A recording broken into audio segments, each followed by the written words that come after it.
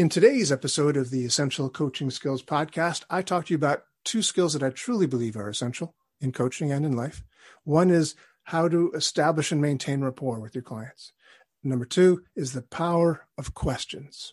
Stay tuned. You are listening to the Essential Coaching Skills podcast, a show devoted to uncovering the systems and the secrets that set the best apart, where you learn how to take your coaching clients to the next level, while you grow the coaching practice of your dreams. So sit back and relax, or sit up and get excited. Either way, you might want to pay attention. This could be important. Hello, Doug O'Brien here, flying solo again today. You should probably get used to my being solo on these things. I probably will stop announcing it because it'll be somewhat the norm. I'll do alternating with solo performances, if you will, with interviews. Just easier that way. So, and I think I've got a few things to say. At least I like to think so.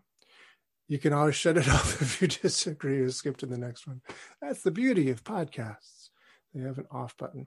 But I'm going to talk to you a little bit about something that I think is really quite important today. And actually, to tell you the truth, there's a number of themes running through my head, so we'll see how it comes out. But I was talking yesterday, I did an interview yesterday with one of my good friends, Bill Baker. Interview you'll hear again in a week or two. I say again because I've already interviewed Bill, but this is the second part of the interview. And partly I wanted to do two interviews with Bill because the first time that I interviewed him, he was still employed by Tony Robbins. He was executive coach for Tony's coaching program, and there were some things he felt he really couldn't say or would be reluctant to say for the record as an employee of Tony. So I wanted to get him back to find out what were those things you couldn't say before. I want to know. Inquiring minds want to know. It was really good. It wasn't that earth-shattering or anything, but it's very good stuff. And it made me start thinking about some of the things that I learned from Tony Robbins. Just so you know, in case you don't, Tony was an NLP trainer back in the days. He trained me in NLP. My NLP certification course, my NLP certification came from Robbins Research International, signed by Tony Robbins. He taught a 15-day intensive NLP certification course. It was quite wonderful, actually. He teaches well, and he had some great assistants. He brought people in like Robert Dilts, who's the co-developer of NLP. He brought in Richard Bandler as the co-creator of NLP. He had Tad James there and Wyatt Woodsmall. He had a number of people that were all quite extraordinary. Dave Dobson was my first introduction to Dave Dobson was there. He was there as a hypnotherapist. Amazing stuff. Tony was a very good teacher, and I got my my trainer's track the following year, again from Tony. Learned a lot from him. But no matter where you take an NLP training, one of the very basic things that you will learn, the very rudimentary, important first thing you learn is the importance of rapport. And I don't know if you've kept track, but with all the interviews that I've done on the Essential Coaching Skills podcast, so far at least, when I've asked people, what do you consider to be an essential coaching skill? 9 times out of 10, I actually haven't crunched the numbers, but the vast majority of the people will say it's rapport. Rapport is the number one essential coaching skill. You need to know how to establish, and in NLP, they'll tell you to maintain rapport, to keep rapport. So what is that, and how do you do that? Now, of course, everyone knows it when they feel it. Really? Basically, it's a other than conscious feeling that you have when you're with somebody else that you have rapport with. You just like them. They like you. Tony Robbins used to put it like this. He said, people who are like each other tend to like each other. So there's a clue there. People who are like each other tend to like each other. And this is, you remember this. I'm sure maybe some of you do it. Maybe you're doing it every day. When you meet somebody new, you find something that's common with them, that you have in common with them. So as an example, if they're wearing a Green Bay Packers cap, you go like, hey, the Pack, man, I love the Pack. Go Aaron Rodgers. You find something that you have in common with them. Oh, you're from Michigan, I'm from Michigan. That sort of stuff. Or Another way to do it is to match and mirror how they present themselves. So as an example, if they talk really fast, really excitedly like this, you go like, wow, that's really interesting. I like what you're saying. You talk the same way that they talk. If they talk real slow, then you say, wow, yeah, I really appreciate what you're saying. And you talk real slow too. You match their patterning. You can match the way they move. If they, we use all these hand gestures when they talk. You can use hand gestures when you talk. So you kind of do this dance of matching and mirroring what they do, because people who are like each other tend to like each other. Now, the question is then, is it manipulative? And the answer is, yeah, kind of. Except that it's not really, because you're doing it with the intention of having rapport. And a magic thing happens. You begin to have rapport as well. I mean, in other words, that connection can't be made if it's not two ways, right? You can't really have a sense of rapport if it's not two ways. Over the years, when I was studying NLP in deeper things, and I became a trainer for Tony Robbins, one of my actually technically master trainers at the time, myself and a fellow named Greg Gibson, kind of came upon this idea that there's a shortcut. There's a shortcut to having rapport with somebody. You can practice all these different skills, but there's a shortcut to it. And that is, as Greg put it, I think, you actually like them. You find something about them that you actually like and respect and appreciate about that person.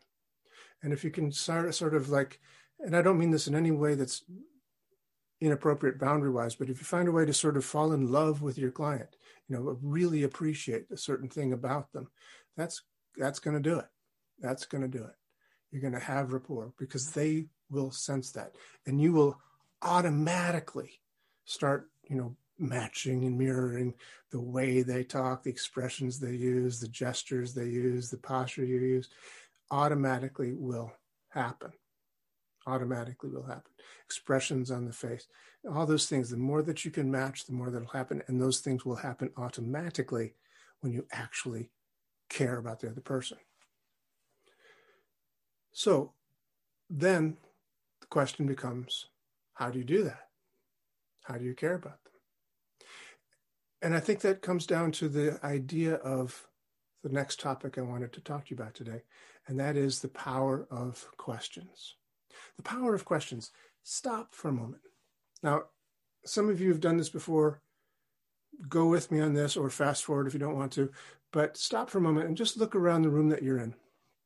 If you're outdoors or whatever, that's fine. You can, just look around the space that you're in. Or if you're driving, you can look around the scenery that you're passing. But just think to yourself, ask yourself this question.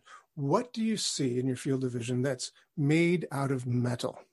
What is metal in your field of vision? The room that you're in, or the space that you're in, or the scenery you're passing in the car. Just take a moment and check that out. What's metal? What do you see that's metal? I can tell you that as I stand here talking to you, I have a microphone in front of my face that's mostly metal. So there's that.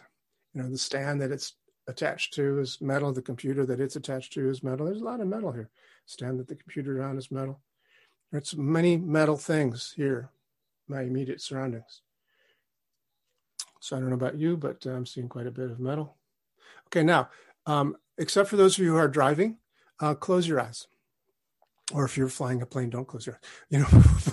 But unless you're operating some heavy machinery, stop for a minute, close your eyes, and let's just give yourself a little test. We asked you what's metal in here, and you were a pretty observant person. I've always thought that about you, pretty observant person. But now with your eyes closed, answer this question. What do you see, or what did you see? What is there in your room that's green? What's green in your room or your surroundings? Now, if you're outside and it's summertime, there's probably a lot of grass and trees or that sort of thing. But just see if you can name them. See if you can name everything that's green in your room or your surroundings. And then when you feel like you've gotten there, and I'll cut to the chase here, you can take as much time as you want to actually do this, but when you're ready, open your eyes and look out and check it out. See how much you saw. What did you miss? What didn't you see? What did you neglect to observe and take in. And if I asked you then, well, how come you didn't notice that? How come you didn't notice that bush or that tree or that painting or that book? Well, why didn't you notice that? It's right in front of your face. So, well, because you told me to look at metal. And I would say, no, I didn't. I didn't tell you to look at metal. I asked you to look at metal. I asked you to look for what's metal in here. And you did. The point is this. Your brain, my brain, the human brain, the human brain is a question answering device. Obviously, it's a lot more than that. But one of the things it does is it operates by answering questions and posing questions.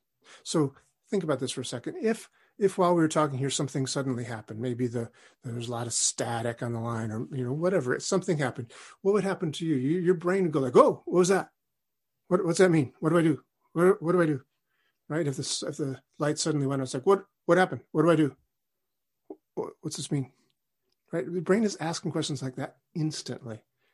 Where do I run to? How do I get out? What are the questions?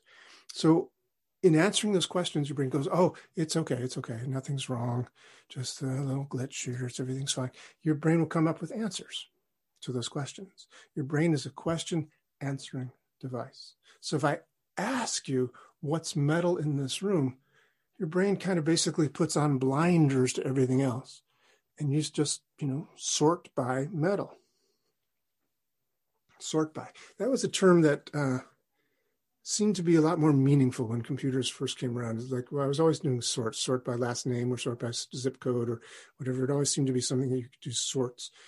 Maybe it's just a function of what we used computers for back then. But nevertheless, you know what I mean by a sort. You if you have a list of addresses, you can sort by the last name and it gives you the list in alphabetical order of the last name, or you can sort by telephone numbers and gives you the telephone numbers first come up. So when my brain sorts for what's metal, it's deleting everything that's not metal because that's not what the question was. If I ask what's green in here, then my brain goes, oh, what's green? And it asks that question and wants to find the answer to that question. So it deletes everything that's not green. I'm focusing on green so I don't see the blue or the red or the pink or the orange or the yellow. We don't see it. It's there. I used to do this exercise, still do it, but I used to do it when I had an office in Brooklyn, New York. I used to have an office there. It was painted yellow and had a fire engine red couch, leather couch. I did not pick the furniture, nor did I paint the walls, but that's what it was. It was a yellow room with a red couch on it. And so then I would do this thing and I'd say, okay, what's metal in here? And they'd look around and they'd close their eyes and you'd be all ready for the quiz. I set it up like, okay, I'm going to quiz you on this. It'll be worth $25,000 if you get the answer of everything that's metal in here. What's metal in here? What's metal in here? Okay, now close your eyes. And then with your eyes closed, I'd say either what's red in this room or I'd say what's yellow in this room. And you'd be amazed how many people did not see the very couch they were sitting on. And it is big and it is red. It is red. And the room is, I wouldn't say it's canary yellow, but it's pretty obviously yellow. Or I'd say what's yellow in here. And 9 times out of 10, people didn't notice the room that they were in was yellow. And why is that? It's for this very same reason. So why do we bring this up? Because as a coach, once you have rapport, of course, yes, I believe that is perhaps the most basic, most essential skill that you can have as a coach is to be able to establish rapport and maintain rapport, to create a sense of connection, to create a sense of connection with your clients, respect, appreciation, togetherness. You are a team. You're working together towards this unified goal together. You're playing the game. As our first interviewee, Dave Buck, said, that's why it's coaching, because it's a game. We're playing this game of life, and we're gonna play together, you and me. We're gonna create this thing together. It's about playful. It's about creation. We're gonna co-create. So once you have that rapport and this connection is established, I think one of the most essential skills after that is the ability to ask good questions. To be have the ability to ask good questions, to be able to lead that person, your client, to where they want to go, but have it feel like it's a feeling, a sense of agency, that they're the one discovering it. They're the one that's bringing it out. They're the one that's acting on it. They're the one that's got that responsibility to create this thing in their life. You are a guide, right? You're not fixing them. You're not doing therapy on them. You are a guide. You're like a Sherpa that says, hey, come this way. I'll carry your bag for you, and or your backpack, whatever. It's what a Sherpa, and he guides them towards the mountain. Doesn't carry him up the mountain. Might carry his bag or some things, but it guides them at the top of the mountain, right? That makes sense, doesn't it? So let me tell you a little story. A number of years ago, I'm trying to think how many it was. I don't like to age myself or brag about anything like this, but it was quite a long time ago.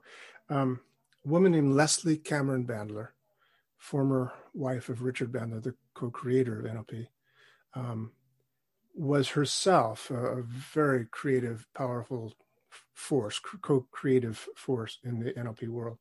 One of the people like Robert Dilts, et cetera, who are really on the forefront of creating new stuff. She was great. She was really great. And she has a number of books. You can still find them. Transformations, I think, is hers. I could be wrong about that. No, that's not hers. Never mind. But let's look it up if you're interested. Leslie Cameron Bandler. But at the time, back then in the late 80s, early 90s, she was working on this thing that was basically the idea that every person has as their sort of core question back deep in their unconscious mind, a kind of primary core question. And that question is like a heat-seeking missile for them. It guides them. It directs them in life, in whatever situation they're in. There's a kind of boils down to a core question, a principal question.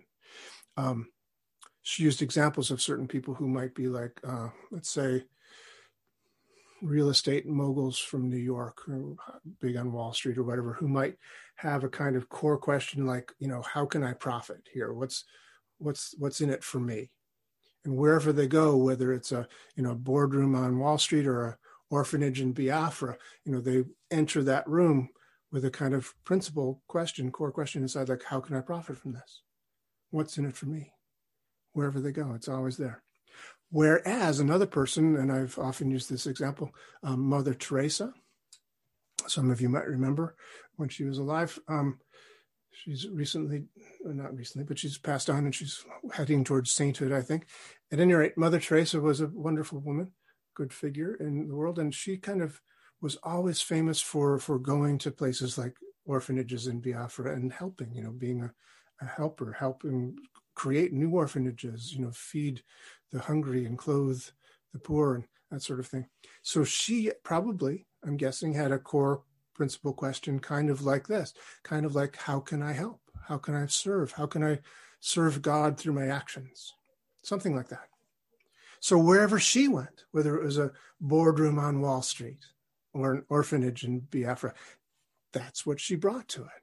And her actions were kind of created by this question she was asking, the answers that came from the question that she asked, right? Because it's not just the question, is it? It's the answers that you get from that. Like, oh, that could be profitable, or I could help here, right?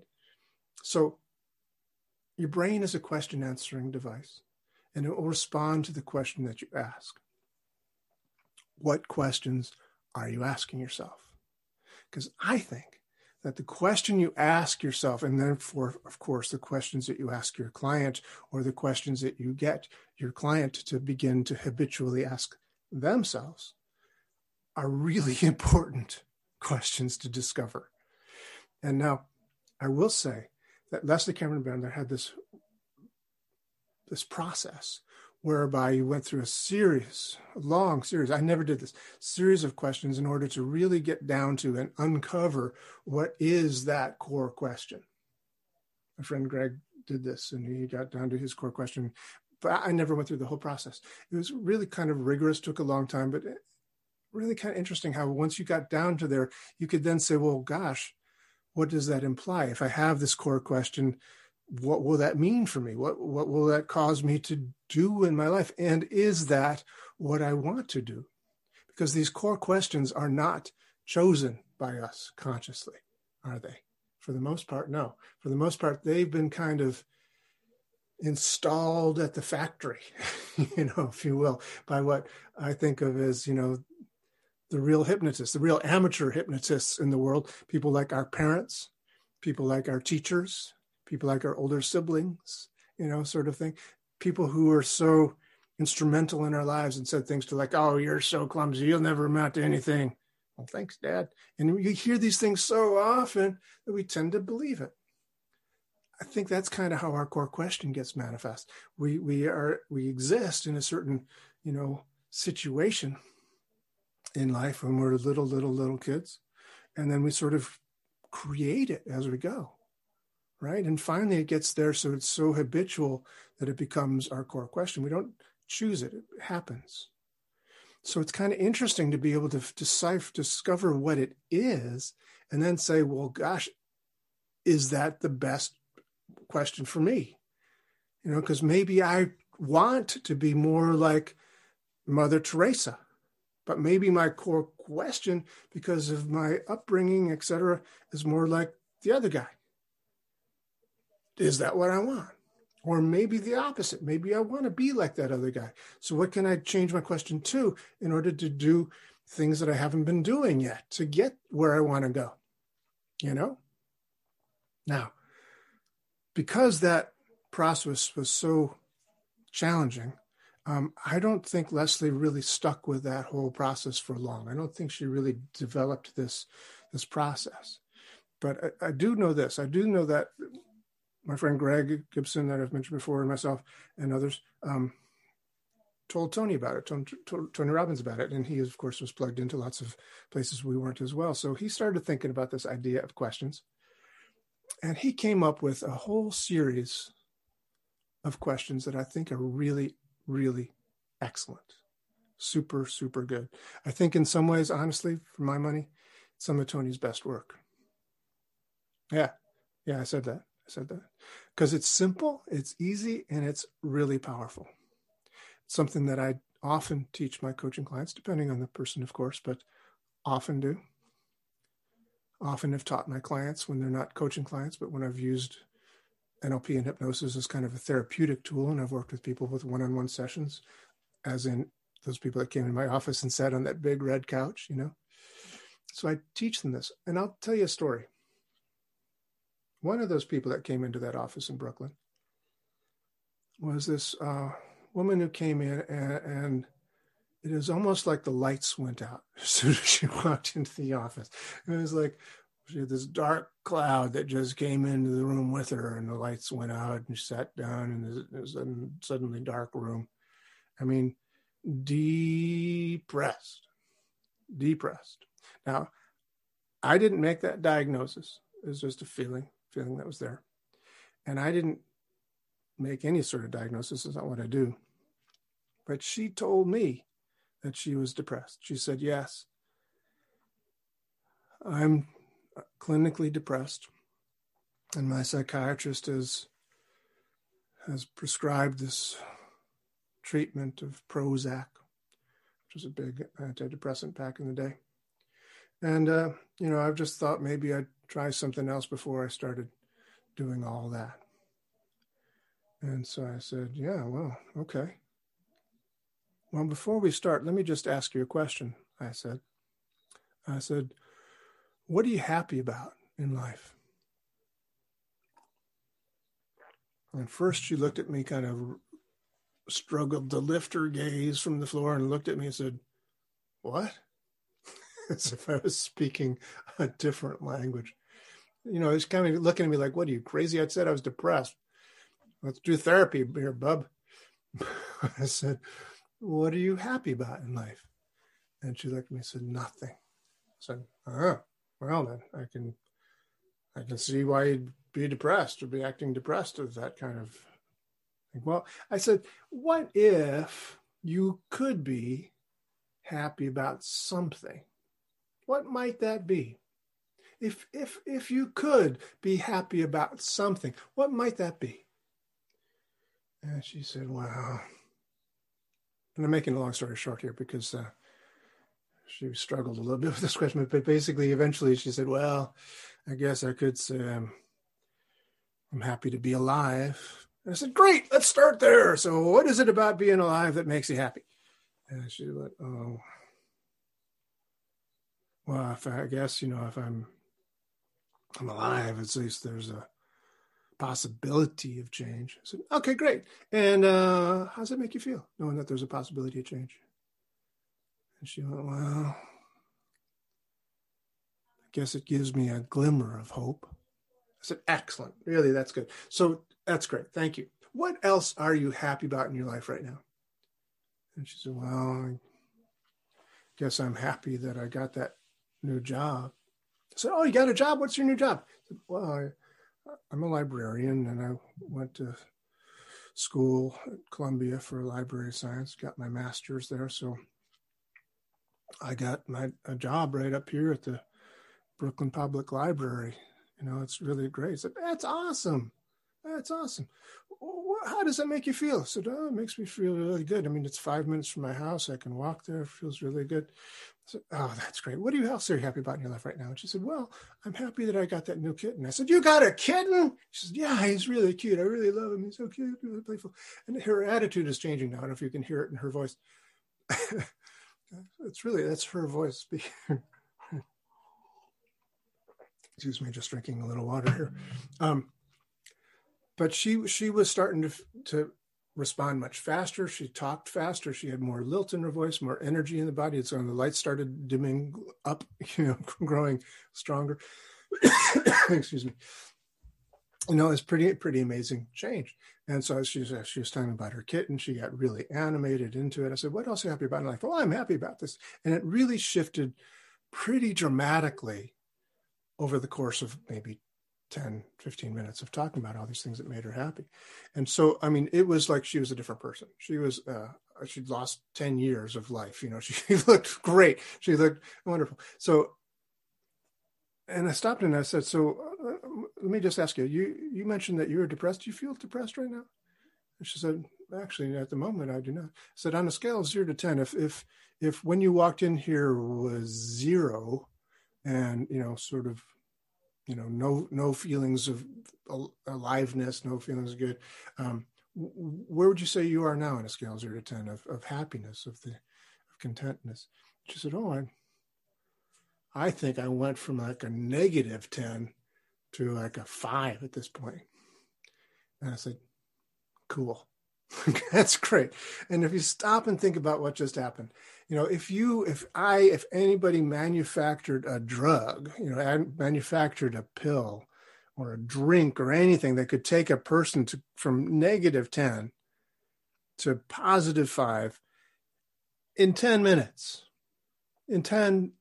give it 15 minutes, hey, let's say 20, but that kind of change in that short of a period of time, if you had a pill that did that, you would be rich. You would be the richest person on the planet, wouldn't you? Because that's extraordinary. Let me tell you, Prozac does not do that. Wellbutrin does not do that. Those drugs do not do this change of that intensity, that extremeness in such a short period of time. And here's the point. It wasn't a drug. It was the way she talked to herself, the questions that she asked herself. I was asking the questions, but she had to ask them to herself to answer them. And think about all this as well, that these questions had a particular structure to them.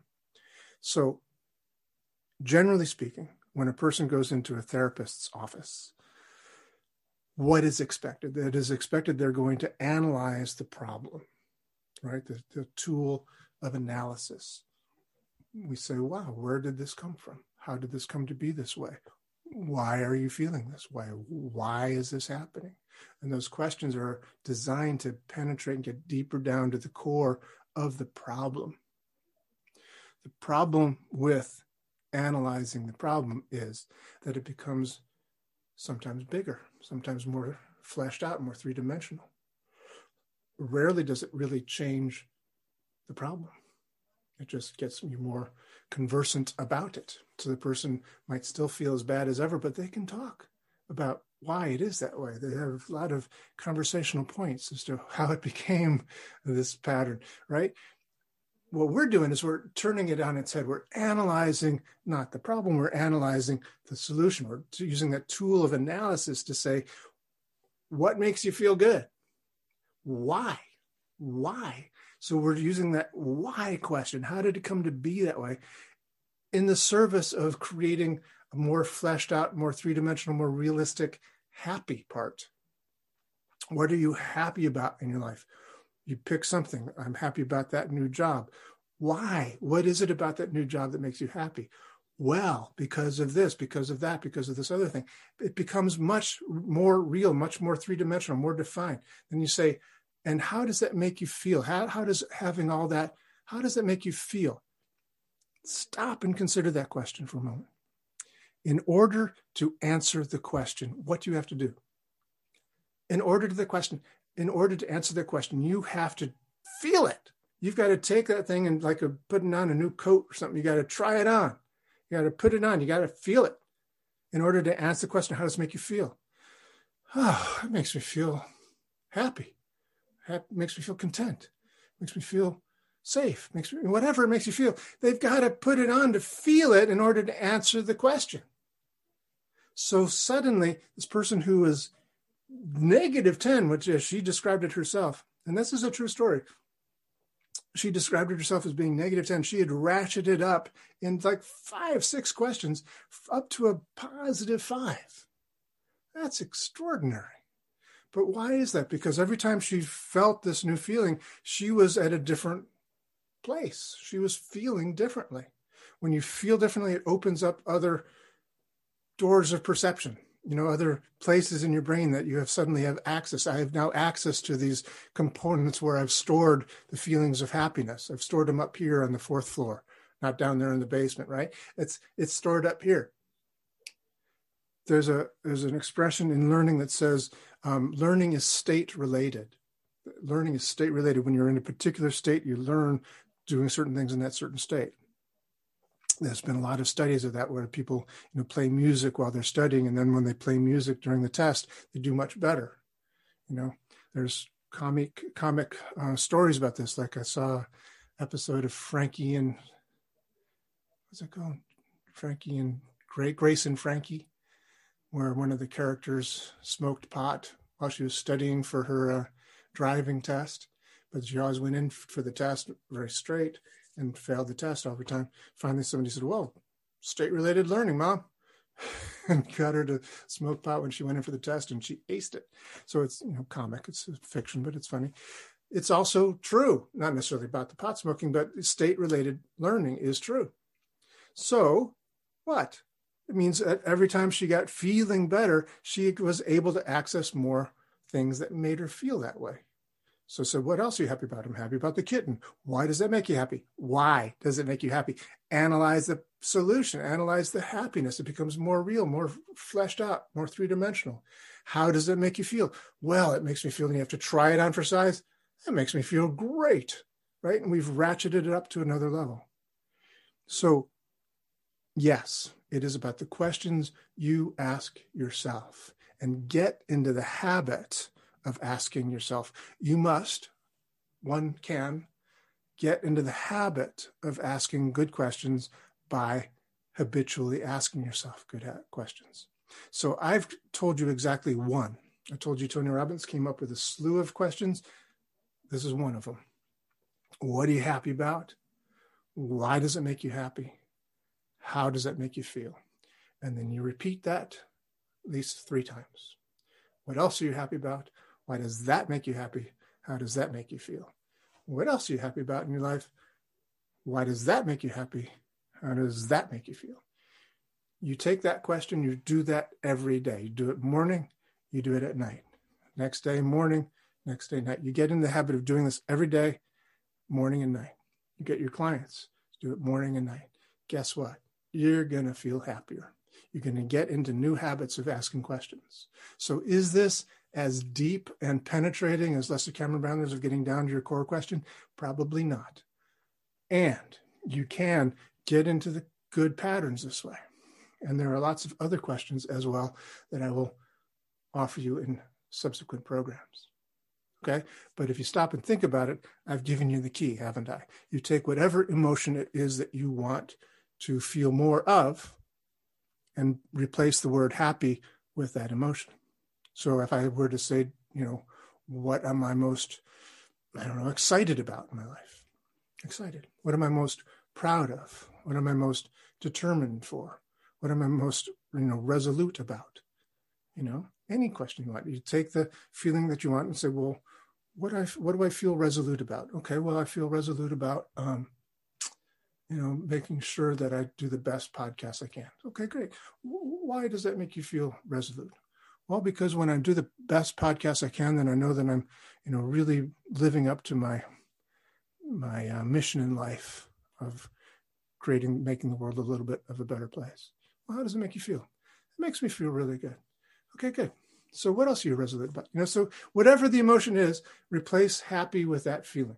Proud, grateful, whatever it might be. And the more that you ask these questions, the more it becomes a habit. There is an old saying, I don't know if it's a wives' tale. I don't want to blame the wives. I don't know where this came from. That said, if you do something 21 days in a row, that it becomes a habit. That's not true. It might be true. It also might be true that it's 5 days in a row, or maybe 10 days in a row. But if you do it every day, it becomes a habit. It might be 45 days in a row. They did a study on this, actually, where a lot of the people in the study thought it was well more than 21 days in a row, but it was like 36, 38. Some people thought it was more like 45. Few people in the study, it was like 143 days in a row it became habitualized. I don't know how they measured habitualized after 143 days in a row, but it seems like by then they'd have kind of gotten to the habit. But according to the respondees, that's what it took. Okay, fine. So it's not 21 days. But it's pretty clear that the more you do it, the more it becomes ingrained in you as a habit. And it helps teach your unconscious mind, or other than conscious mind, this new way of thinking, this new way of picturing the world. So those blinders that you have on when you say, what's metal in here? You don't see the red. Those blinders are more like, what am I happy about in life? Right? Because you know what? Life is hard. The old Buddhist saying, yeah, it's true. Life is hard. Life is hard. And what? Life is wonderful. Life is beautiful, right? It is. There's brown around me. There's green around me as I speak to you right now. There's sunlight, there's shadow, there's darkness, there's beauty, right? And there's pain. All those things are in life. What are you going to focus on? What you focus on creates your reality. We don't create our reality. We distort, we delete, generalize the incoming stream of information and choose what we want to focus on. The big way you choose what you focus on is the question that you ask yourself. So this is true for you, and this can be something that you can teach your coaching clients. So that's all I'm going to do for you today. Hope you enjoyed this little podcast, and see you next time. Well, that's our show for today. Thank you so much for joining me. If you want any more information about today's show, please visit our website at www.essentialcoachingskills.com. Be sure to tune in again next week for our next episode and discover even more about the systems and the secrets that set the best apart.